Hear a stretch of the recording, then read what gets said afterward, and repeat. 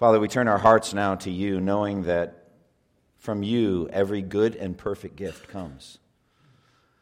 Lord Jesus, you made it plain, apart from you, we can do nothing. You are the vine, we are the branches. And if we abide in you and your words abide in us, we can ask whatever we wish, and it will be done for us. And so I pray that you would now give me a clear mind, a clear voice, the ability to speak only those things that are true and helpful to my brother pastors here and to church members that are here that want to see you glorified in their churches. Help me to say only those things that are helpful for building others up according to their needs. Lead me in this time and lead all of us in our meditations. And then as we leave from here in our practices, Lord, that everything we would do would tend to your glory and to the upbuilding of your people. We pray in Jesus' name. Amen. It's a joy and privilege to be with you today. And I want to talk about relying on God's Word and not on techniques for church revitalization or church health, church ministry. The centrality of God's Word. Now, for myself, I have been in awe of God's Word ever since I was converted my junior year at MIT. And I began early on memorizing Scripture with the topical memory system that the Navigators put out. I was discipled by a mentor at Campus Crusade for Christ. We started right away with 2 Corinthians 5:17. If anyone is in Christ, he's a new creation. The old is gone. Behold, everything has been made new.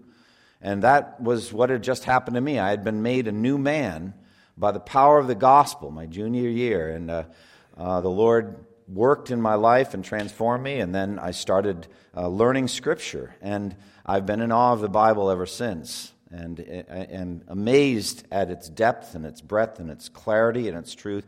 I consider the Bible itself to be a miracle. I think any definition you could give of a miracle, it meets that definition. Miracles are actually hard to define. If you have a robust doctrine of providence, God actively involved at every moment, sustaining, upholding everything by the word of his power, it's hard to define a miracle. Theologians have a hard time defining it. If you look at Grudem's definition, it's a little interesting. It's like an unusually active, something like that. Like God's always active, but this is an unusual way. He's trying to stay away from laws of nature. C.S. Lewis just defined it this way in his book Miracles. The interference with the laws of nature by a supernatural power. I don't love that definition that much because interference is like, that nature can say to God, what are you doing here? But nature is very aware of God all the time, but we'll go with it. The sense of laws of nature, it's popular, common definition, he said. C.S. Lewis did, not a theological one. I agree with that. But I would add beyond that a miracle, the effect of a miracle, is to produce faith in the hearts of people. The Bible definitely meets that definition. The Apostle John put it this way at the end of his amazing gospel in John 20, 30, 31, purpose statement for not just the Gospel of John, but I believe for all four Gospels. Jesus did many other miraculous signs in the presence of his disciples which are not recorded in this book, but these are written that you may believe that Jesus is the Christ, the Son of God, and believing may have life in his name. Would you not say that's the purpose for the Gospel of Matthew as well? And for the Gospel of Mark and the Gospel of Luke. All four of those Gospels are written to bring people to faith in Jesus Christ. They produce faith. So a miracle interferes in some sense with the natural order, and it produces faith in people. So how is that true? How is the Bible a miracle? Well, faithful expository preaching of texts of Scripture week after week actually is an encounter with the living God, done by the power of the Holy Spirit. The Bible itself is a supernatural book. It is a record of prophecies that violate the order of nature. We are locked in time in this sense. There's a linear unfolding of time. Jesus said, I am the Alpha and the Omega, the first and the last, the beginning and the end. James says, you don't even know what will happen tomorrow. We don't know for certain what will happen. But the Bible has specific prophecies made centuries before their fulfillment. Specific, detailed prophecies. And Christianity alone possesses this power of prediction of the future. There are no Buddhist prophecies. There are no Hindu prophecies. There are no Islamic prophecies except for those found in the Injil, the New Testament, and they don't read them the way we do. Judaism has basically turned away, Christless Judaism, from seeing Christ as the fulfillment of these prophecies. No, Christianity alone focuses on a Bible which is supernatural and which predicts the future. And it's interesting, in Isaiah, God claims that He's the only one who has this power. He actually, in Isaiah 40 through 49, those 10 chapters in there, is dueling with the idols, with the gods that were drawing the affections of His people away. And He wants to take them on. He's challenging them, as it were, almost to a duel. And so He says in Isaiah 41, 22, 23, He says, "Bring in your idols to tell us what is going to happen. Declare to us the things to come. Tell us what the future holds, so that we may know that you are gods.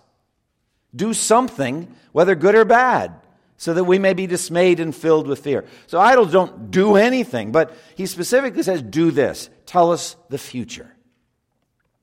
Again, Isaiah 44, 7 and 8.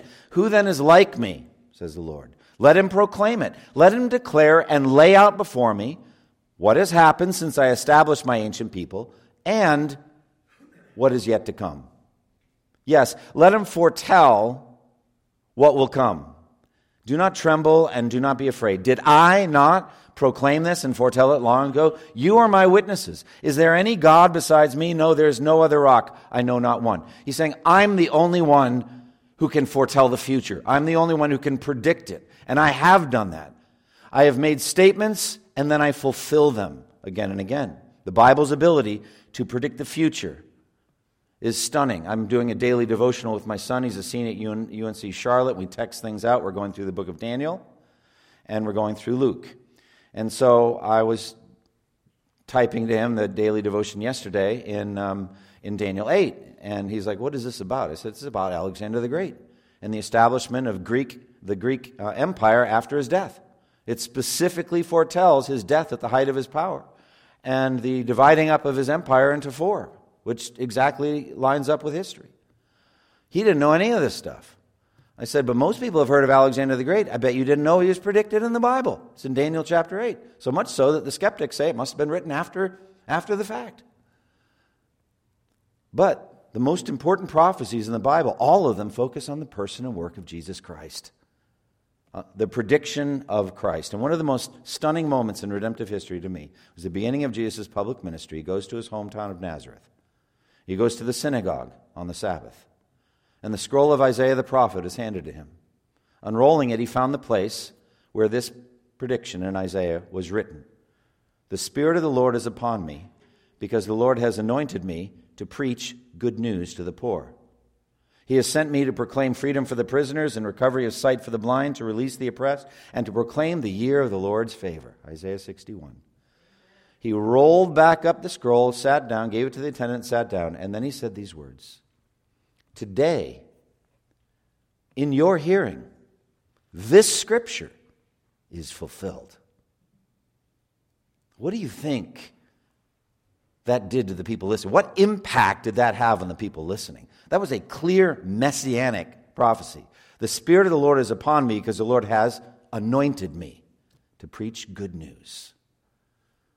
And Jesus said, today, as you listen to me speak, you're having this prophecy fulfilled. That's a miracle. That a prophet who lived 6 centuries before Jesus was even born, could predict in such detail the nature of his life, his death, his atoning death in Isaiah 53, and his resurrection, all of it. Now that's a miracle. But I want to speak also of another miracle, one that all of us yearn for. And that is the power of the Word of God to bring sinners from spiritual death to spiritual life. To sever the invisible chains of sin that are wrapped around their souls, to sever those and to see them set free from Satan's dark kingdom, to see them rise up from their spiritual death in which they lived. They were living dead, Ephesians 2 says. says. They were living dead, but now they're alive.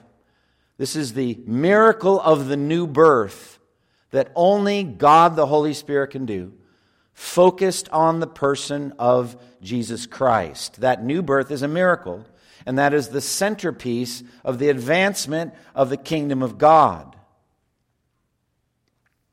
And not only that, but the supernatural ongoing growth of that sinner from immaturity to full maturity in Christ by the same pattern of repentance and faith in Christ their whole lives.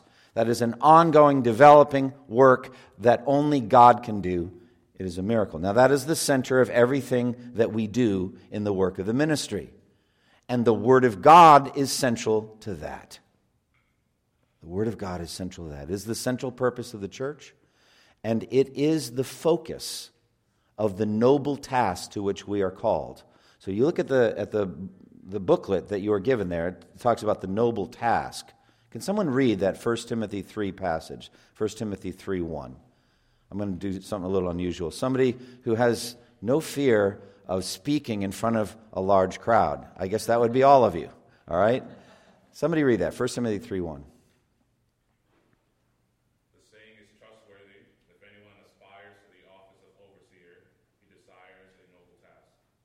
Isn't that beautiful? He desires a noble. The word noble there, other translation would be beautiful, morally beautiful. It's a morally beautiful task to be a pastor. Someone else now, go back a couple of chapters and look at 1 Timothy 1:15, and someone read that. 1 Timothy 1:15.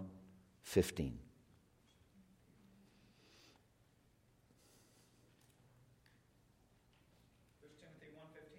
Yes.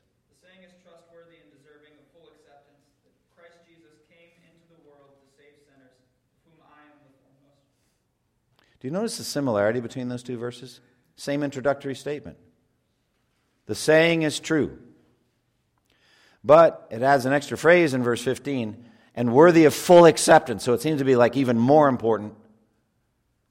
Christ Jesus came into the world to save sinners, of whom I am the worst.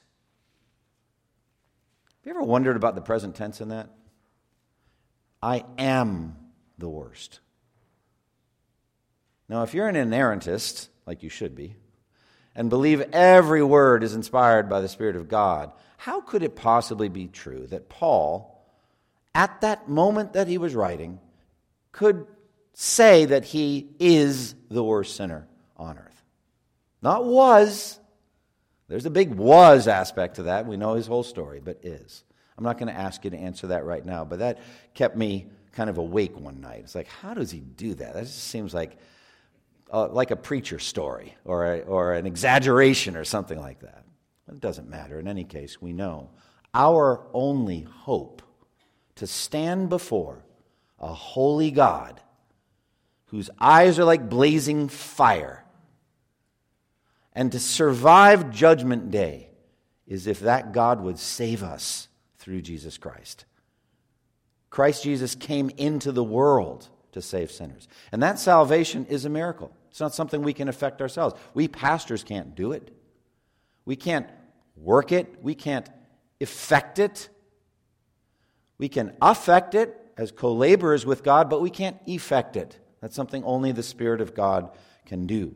And so, central to the work of pastoral ministry, that noble task described in 3:1, 1 Timothy 3:1, is the salvation of sinners described with the same kind of phraseology in 1 Timothy 1:15. And Paul puts himself up as a role model, doesn't he? He's effectively saying, if God can save me, he can save anyone. Don't you think that's about what he's doing? He's saying, I am the worst, but unlimited grace and patience was lavished on me as an example to sinners. So you can know God could save anyone. Is anything too hard for God? He can save anyone. But the center of that is the miracle of regeneration, and that is effected by the Holy Spirit alone, through the ministry of the Word alone. That's how he does it. And so, church health, church revitalization comes by the ministry of the Word of God alone, and no other way. That's where church health comes from. And you can have a healthy local church. You can never have a perfect local church. But you can have a healthy local church. And Jesus came to bring that health. And he does it by the power of his Spirit through the Word of God. And so I want to commend that to you. Revitalization of whole churches comes by the faith of its individual members. Churches are only as strong as the health of their members. If the members are healthy, then the church will be healthy. All right, so whole churches are transformed by individuals who themselves are genuinely converted through the power of the gospel. Romans 1:16 and 17. I'm not ashamed of the gospel because it is the power of God for the salvation of everyone who believes, first for the Jew, then for the Gentile. For in the gospel, the righteousness of God is revealed, a righteousness that is from faith for faith, just as it is written, the righteous shall live by faith. The gospel is powerful. It is the power of God to change lives, to save sinners. Later in Romans, it says in Romans 10:13, everyone who calls on the name of the Lord will be saved. But then he goes on right there in 10:14 and 15, how then can they call on the one they have not believed in? And how can they believe in one of whom they have not heard? And how can they hear without someone preaching to them? And how can they preach unless they are sent? As it is written, how beautiful are the feet of those who bring good news. That's the delivery system. A biography, as it were, of Jesus has to be communicated by messengers who have beautiful feet, who go from Jerusalem to the ends of the earth and tell people about Jesus. You cannot learn about Jesus from nature. You can learn some things about God from nature, but you can't learn anything about the Son of God from nature. The Son of God, everything we know about Jesus comes from the Bible, everything. And messengers have gone out with this word and have told people who Jesus is, his life, his death, his resurrection, so that people can believe in him, and having believed in him can call on him. And that's the work that we get to do. Isn't that awesome? What an awesome work that is, to do that. As it says a few verses later, consequently, faith comes by hearing the message, and the message is heard through the word of Christ. If you were to ask me, Pastor, what are you trying to achieve when you step up to preach on Sunday morning? There's a lot of ways I could answer that, but I go to 1 Timothy 4:16. Paul there talks in 13 through 16 about young Timothy, his pastoral ministry, his development as a pastor. He says, until I come, devote yourself to the public reading of Scripture, to preaching and to teaching. Develop your gifts so that everyone can see your progress. Keep growing in your abilities in the ministry of the Word. And then he says, watch your life and your doctrine closely. Persevere in them, because if you do, listen to this is my purpose, you will save both yourself and your hearers. Well, there's my goal. It's my goal right now. My goal right now, my goal on Sunday morning is to save myself and my hearers. Save myself from what? From what Jesus came to save us from. Sin. From everything sin has done to me, everything that sin has done in the world, everything, the whole dark, wicked, evil empire of sin, to be delivered entirely from sin. That's the work of salvation. And it is not done in me yet. Oh, I'm justified. My sins have been forgiven. I am born again. I'm a new creature in Christ, but I'm not done being saved. I am in the journey of sanctification now. I'm in the journey of salvation. I'm not done with that. My wife will tell you the truth. All right? He's not done yet. No, he's not. My kids will tell you. He's not done yet. All right? But I want to save myself, and I want to save my hearers. For some people in my church, we have about 500 generally on a Sunday, we assume a good number of people there every week are unregenerate. They're lost. We want to see them cross over from death to life. We want to see them saved in that way. But we also want all the people, even people who have been Christian for 50 years, to make progress in their salvation, to work out their salvation with fear and trembling. I want to save myself and my hearers. And that can only happen the same way it began. Like Galatians 3:3 says, you foolish Galatians, who has bewitched you? Having begun by the Spirit, are you now perfected by the flesh? The same way you begin the Christian life is the way you make progress in it. By faith in the Word of God, by faith in Christ, by faith alone, by the ministry of the Word. That's how we make progress. It's the same thing. Do you not see then why the Word of God must be central to everything we do in church work? Everything we do. No matter, even if your church is super healthy, you don't need to be revitalized. Still, it needs to be central. So that is the gospel. There's no other method given to churches by which we must be revitalized, made healthy than the Word of God. Central to that is the miracle of regeneration, something we cannot do. One of the best verses on regeneration, 2 Corinthians chapter 4, verse 6. For God, who said, "Let light shine out of darkness," made His light shine in our hearts to give us the light of the knowledge of the glory of God in the face of Christ. What a dense verse that is, and how powerful. Paul there likens salvation to God saying, "Let there be light," back in Genesis 1. There was darkness, a darkness. And then God spoke. And He said, "Let there be light." And there was light. The Word preceded the reality. The Word came before there was light. Let there be light, and there's light.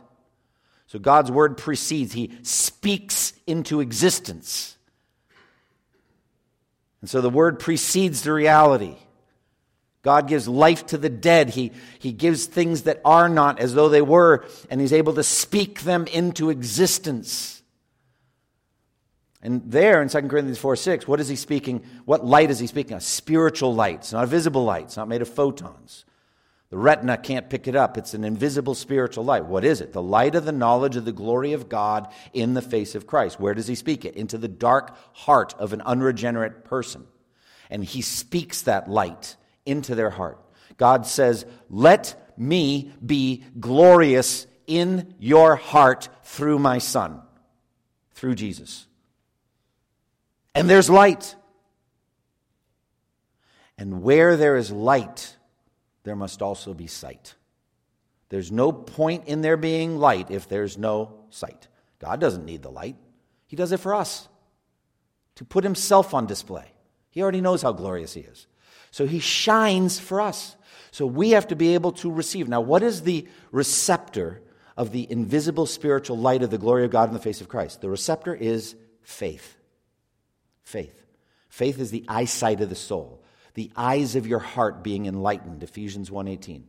So the eyes of the heart are enlightened, like that man born blind in John 9. He's blind and now he can see. Visible light, physically. But that's a picture of the healing that Jesus does to our hearts, where we can now see invisible spiritual light, the light of the glory of God in Christ. The same story they might have heard for years. It didn't mean anything to them. But that day, now it does. They can see in Christ crucified beauty, power, glory, love, justice, wrath. All of the attributes are on display at the cross. They're all there. And the person, for the first time, like Isaac Watts, when I survey the wondrous cross, they're starting for the first time to survey the wondrous cross. And what do they see? Wonder. They see beauty. They don't see it all that first day. They're going to be learning it the rest of their existence. On into eternity, they'll be learning the greatness of God in Christ. But for the first time, God speaks light into their hearts, and they're born again. And they're justified at that moment that faith sees it, and they see the glory of God in the face of Christ. And they also see themselves as the dark, wicked sinners they are. So repentance and faith is all one. It's just two sides of the same coin. They're seeing Christ, and they're seeing themselves, and they repent, and they trust in Christ. That's the miracle. Who can do that? We can't do that. Only God can do that, but we have a role to play. Because faith comes how? By hearing the Word. So we get to speak the Word. Isn't that amazing? We get a part in that. And so that's the central miracle of regeneration. That's how churches are made healthy, because that's how people are made healthy. And that's how we keep growing. We keep growing because we hear new things. I've been doing extended memorization of Scripture ever since. So from the mid-'80s. I'm in the middle, not quite middle. I'm a third of the way through Ezekiel right now. It's just about killing me. It's the hardest book I've ever memorized. Not just because it's long, it's super long, But it's just very, very difficult. The genre is difficult to memorize. Very difficult. And I don't know. I'm getting older. I'm not in my prime anymore. I mean, it's not just physically. I used to be able to play basketball well. I've retired permanently. Last 4 times I played real basketball, I got hurt. So I'm done. All right, I'm retired. It's just not worth it to get an ACL thing or something like that. Not doing it. But, I'm not able to memorize as well. But the meditations have been rich. And I just keep learning and learning and learning and learning. And I keep growing and I keep seeing the majesty of Christ. The greatness of Christ. Ezekiel 1 is a vision of the glory of Christ as a fiery being seated on a throne. Any sense that any of you have that you're underestimating Jesus? I sure hope you do. I hope you have a sense you're underestimating Jesus. You have more to learn about the greatness of Christ. And so that's the ministry. The entire teaching ministry of the church then must be based on the Word of God. We don't have time for anything else. This is a big book, friends. Lots of details in here. There was stuff in Ezekiel I'd never seen before, stuff I did not know.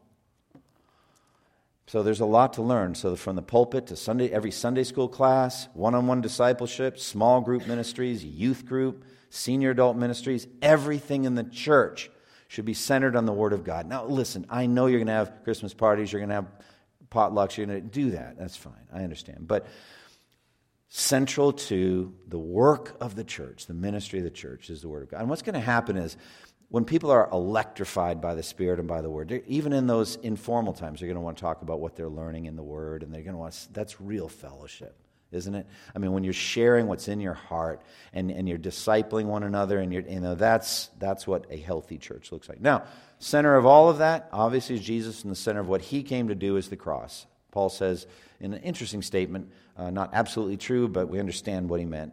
When I came to you, I resolved to know nothing while I was with you except Jesus Christ and Him crucified. Well, we know that he didn't only teach Jesus Christ and Him crucified. Look at the book of Romans, which is a short summary of what he would have taught the local church at Rome if he'd been able to come. But since I can't come, I'm going to jot off a quick epistle to just tell you some of my teaching until I get there. How many books do you think there are in the world that explain some passage in Romans? Millions. How many words have come from the 432 verses of Romans? Staggering. So I know he didn't only teach Jesus Christ and Him crucified, but what he's saying is that's the pinnacle. It's the most important thing. The center of our ministry is Christ and Him crucified, the death of Christ for sinners. Now, that was the work I had to do at First Baptist Church, Durham. I've been there since October of 1998. I trusted in the sufficiency of Scripture to change that church. I was much more immature and inexperienced when I came there in 98. I know a lot more now. I know what kind of things to ask search committees. All right?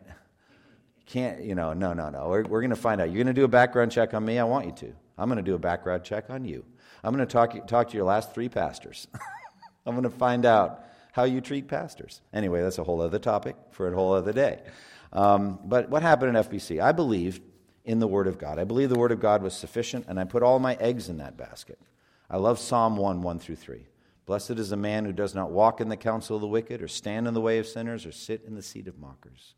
But his delight is in the law of the Lord, and on His law he meditates day and night.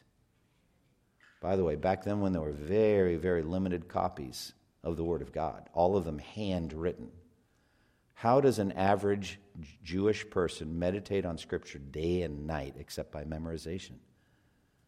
Just a thought. Anyway, on His law he meditates day and night. He is like a tree planted by streams of water, which yields its fruit in season and whose leaf never withers. Now listen to this.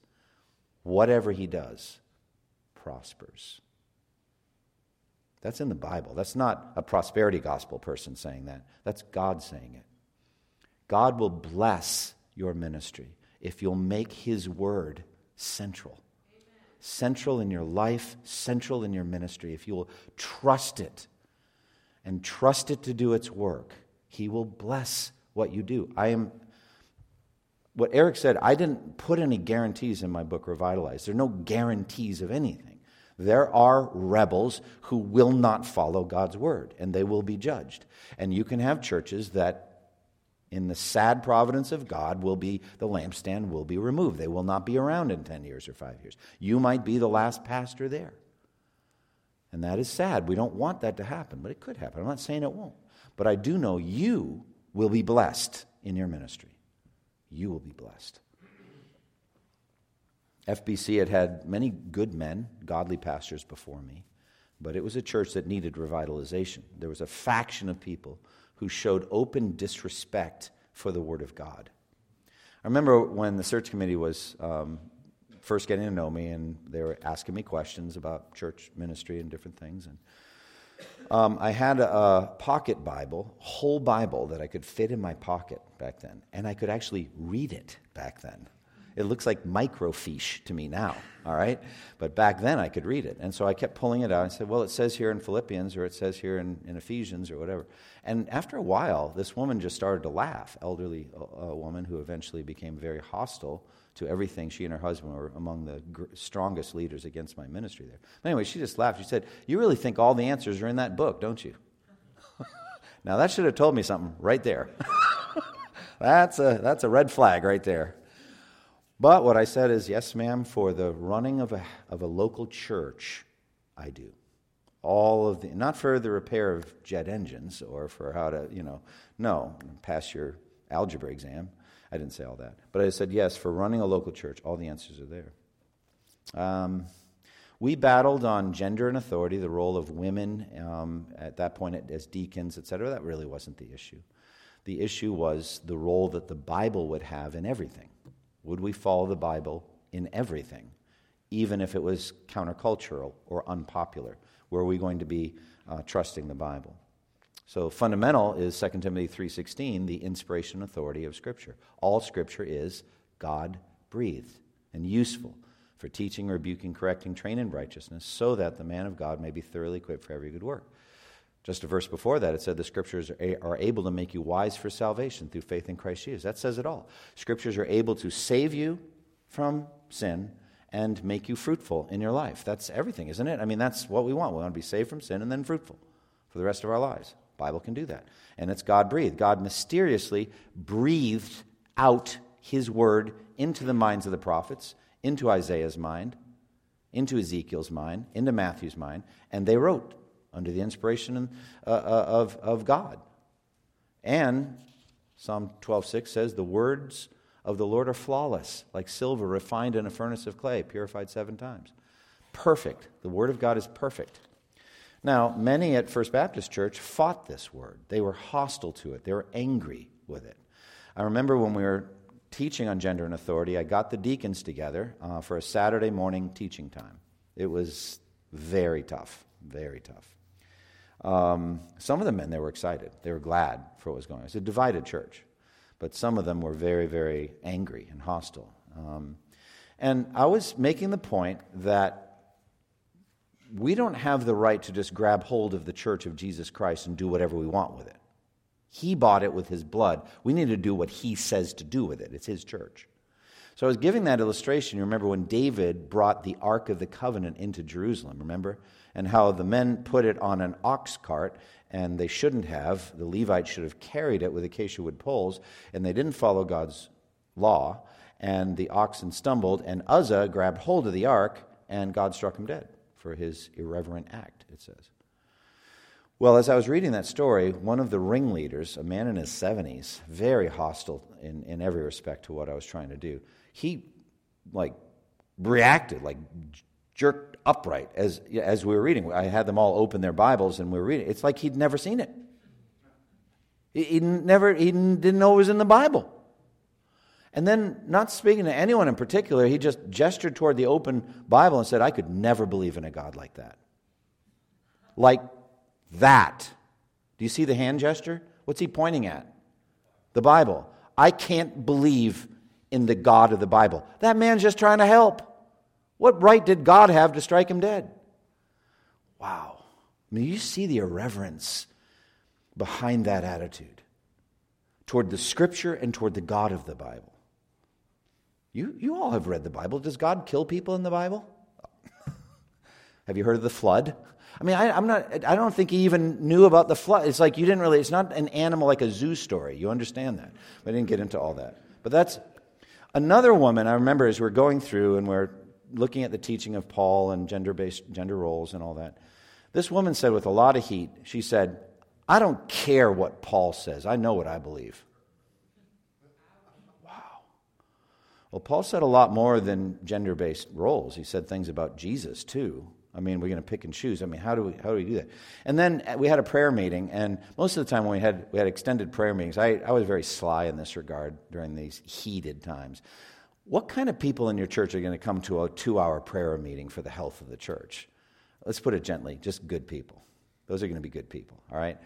People that are excited about God's word, they're excited, they want to be there, they want to pray, all right? Well, there's this one woman, though, that came, and she prayed, God, help us to know that we're a modern people and we don't have to do everything it says in the Bible. She prayed that. Whereupon one of the godliest men in our church started to move his chair away from her, like kind of, and his wife told him, you don't have to worry about that. God has good aim. So he was afraid that he was, But I just said, I didn't say afterwards, everyone in the room, their heads jerked up and they're like, who said that? Help us to know that we're modern people and we don't have to do everything it says in the Bible. I just said later to a friend, I said, that's, on my top 10 list of prayers, least likely to be answered by God.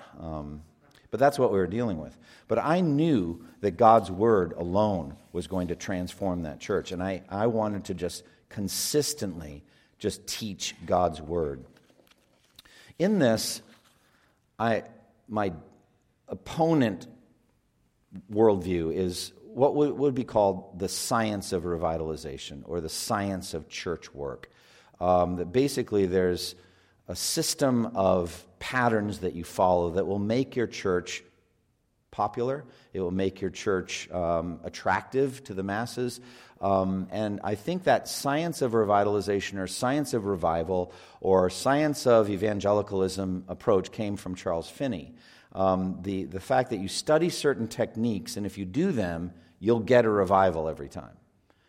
Charles Finney was a 19th century evangelist. He was a lawyer that was spearheaded aspects of the Second Great Awakening. And he said this about now, the thing about Finney is he was a thoroughgoing Pelagian. What that means is he completely denied the doctrine of original sin. He believed that Jesus only gave us a good example. Adam gave us a bad example. We just need to follow Jesus in his good example. That's his view of Jesus and the atonement. It's terrible. It's heretical. But that was Finney.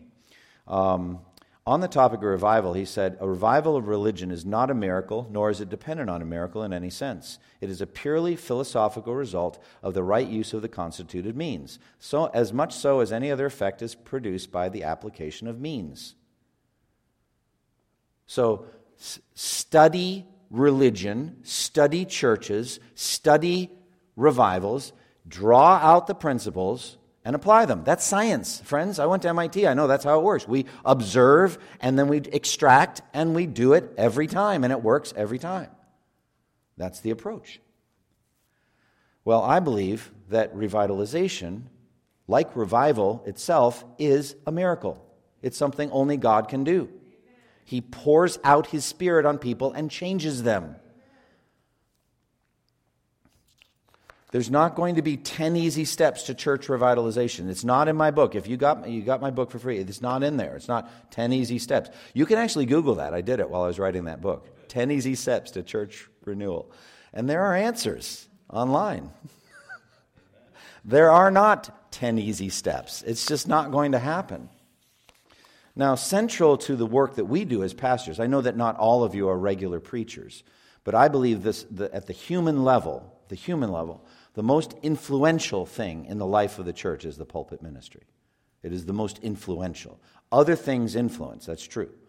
But just that day after, or week after week, year after year impact of the pulpit, nothing compares. And my mentor in this has been John MacArthur, who's been at Grace Community Church for 50 years. I don't agree with everything about Pastor John, but I learned a lot from him. He was my early mentor because I listened to Grace to You right after I was converted.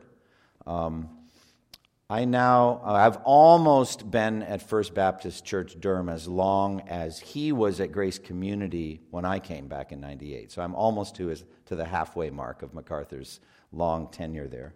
I'm not going to catch up with him, though. He's 25 years ahead of me. But his slogan is unleashing God's Word one verse at a time. Sequential exposition. Now, I don't think that's the only model of healthy pulpit ministry, but I do commend it. So books of the Bible in a sequential unfolding path is a good strategy for the ministry of the Word of God. Not everyone did it. Spurgeon didn't do it. Not at all. I mean, I don't know how he decided what would follow the last week's sermon. I'd be interested in knowing what that thought process was, but he was able to do topical preaching with good sound theology in his own way. But as you go through and you're just going verse after verse, you're going through passage after passage, people will learn to trust you as a faithful shepherd and to trust God's Word both in the famous verses and in the ones they'd never heard of before. And they're going to move through and learn things with you. You'll be learning things too. You'll see things you'd never seen before. And as you meditate and as you unfold, you're all going to have the thrill of discovery. And at the center of that thrill of discovery will be Christ. Now, John Calvin is another mentor for me. I did my PhD on Calvin's eschatology. I learned a lot from John Calvin. And he began the Institutes of the Christian Religion with this statement: nearly all of the wisdom that we possess, that is to say, good and sound wisdom, consists in two parts: the knowledge of God and of ourselves. Those are two great poles that you take toward every passage. What am I learning here about God? What does it teach me about God? And what am I learning about myself? And you know why the Bible is forever relevant in every generation? Always relevant. Because, number one, God never changes. He's immutable. He will change how he deals with generations or people. He'll do different things at different times. But he himself never changes. How he was when he did the Red Sea crossing is how he is now. But number two, the human condition doesn't change either. I mean, we're more technologically advanced, it's true, etc. But don't we commit the same sins? Aren't we struggling with the same things? When Jesus in Mark chapter 7 talks about the pollutions and defilements that come out of the human heart, and you look at that list, out of the heart comes sexual immorality, evil thoughts, murder, covetousness, greed, pride, all of these things. And it's like, yes, that is the human condition. That is my condition. I still battle with those sins. And so those two aspects, the unchanging nature of God and the unchanging nature of the human condition, means the Bible's forever relevant. You don't need new gadgets and gizmos for your church. You need to take the Word of God and deal with it honestly and teach what it says about God and about us, with Christ crucified and resurrected at the center. And so that's what I sought to do. Now let me close with some applications to you, practical applications, or questions maybe, some practical steps for you on this topic of the centrality of the Word of God. Number one, look to your own heart and life first. Are you having a daily quiet time in the Word? Are you feeding your soul every day in the Word of God? I don't mean for sermon prep and all that, but are you staying healthy in the Word of God? Man does not live on bread alone, but on every word that comes from the mouth of God. The Bible is like food for you. Are you feeding yourself? Secondly, I would advocate that you memorize Scripture. I would advocate that you memorize even whole books of the Bible. This is our work. This is what we're called to do.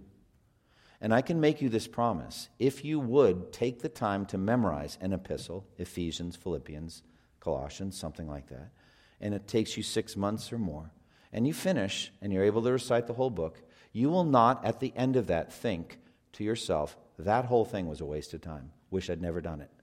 I'm going to make you that promise. You will not think that. Instead, you'll say, it was hard work, but boy, am I glad I did it. I learned things I never knew before in that book. Now I'm ready to do my next book. And you just keep going after it. So I would just commend memorization of books of the Bible. Third, trust in the Word of God to revitalize your church. Trust in it. Sennacherib's field commander said to Hezekiah, he asked him a very important and interesting question, though he was a corrupt man and he was representing a corrupt man. He asked an important question. On what are you relying?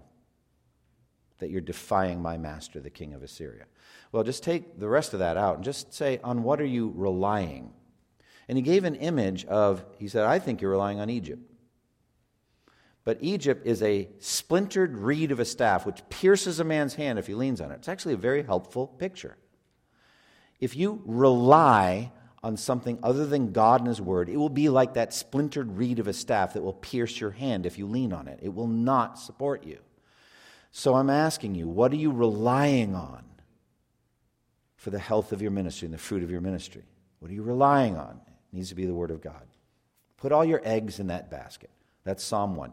Trust that if on His law He meditates day and night. I know that the Bible tells you to do things. So I'm not saying just read it, memorize it, and don't do it. No, then you're in the book of James, a faithless hearer only of the Word. I know you need to go out and do it. But I'm just saying you need to know it before you can do it. And we already know so much, but I'm saying ultimately you're relying on the Word.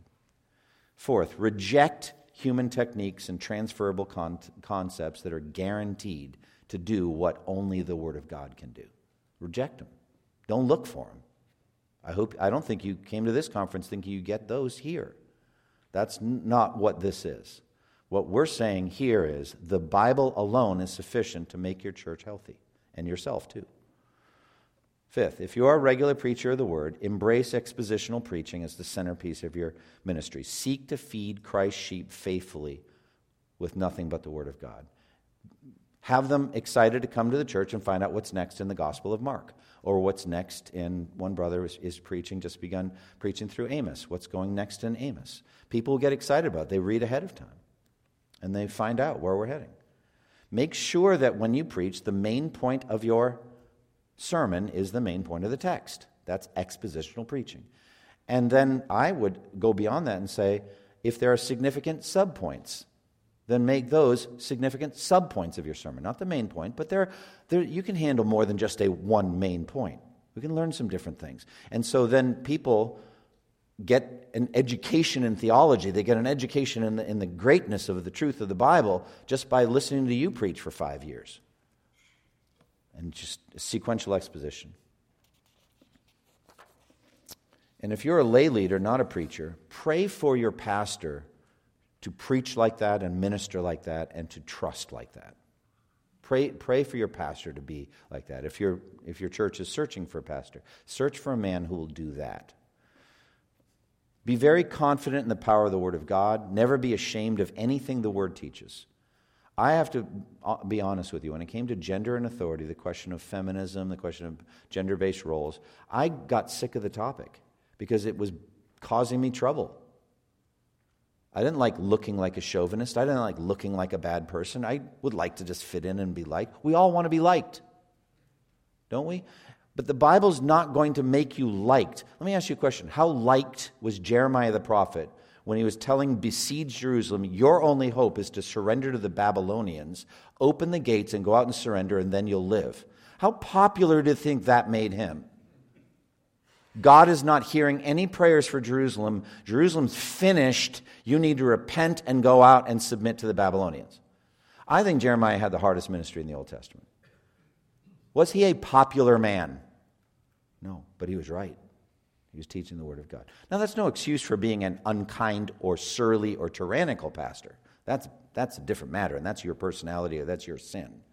But the text will bring us into difficult waters, into controversial places. And so trust God's Word. Don't ever be ashamed of the Word of God. And teach the congregation the value of the ministry of the Word of God. All right? Make certain that your church knows that you are primarily a minister of the Word, primarily a student of the Word, that you are a man of the Word of God, that they know that that's your work. Reset their expectation. I know it's hard in small churches where pastors have to do most of the functions. I understand that. But just that primarily it's about the Word of God. Now, in church revitalization situations, the immaturity concerning the Word of God can be appalling. Be patient with people. Be patient. People grow slowly. It takes a while for them to get used to the majesty and the greatness and sovereignty of God as clearly taught in the Bible. They're not used to it. And it takes a while for them to learn it. So let's close in prayer. Lord, thank you for the brief time that we've had to share in your word. I thank you for these men who are here that are ministering the word of God so faithfully week after week. Thank you for all that are here today, both brothers and sisters in Christ that are here because they love Christ and they love his church.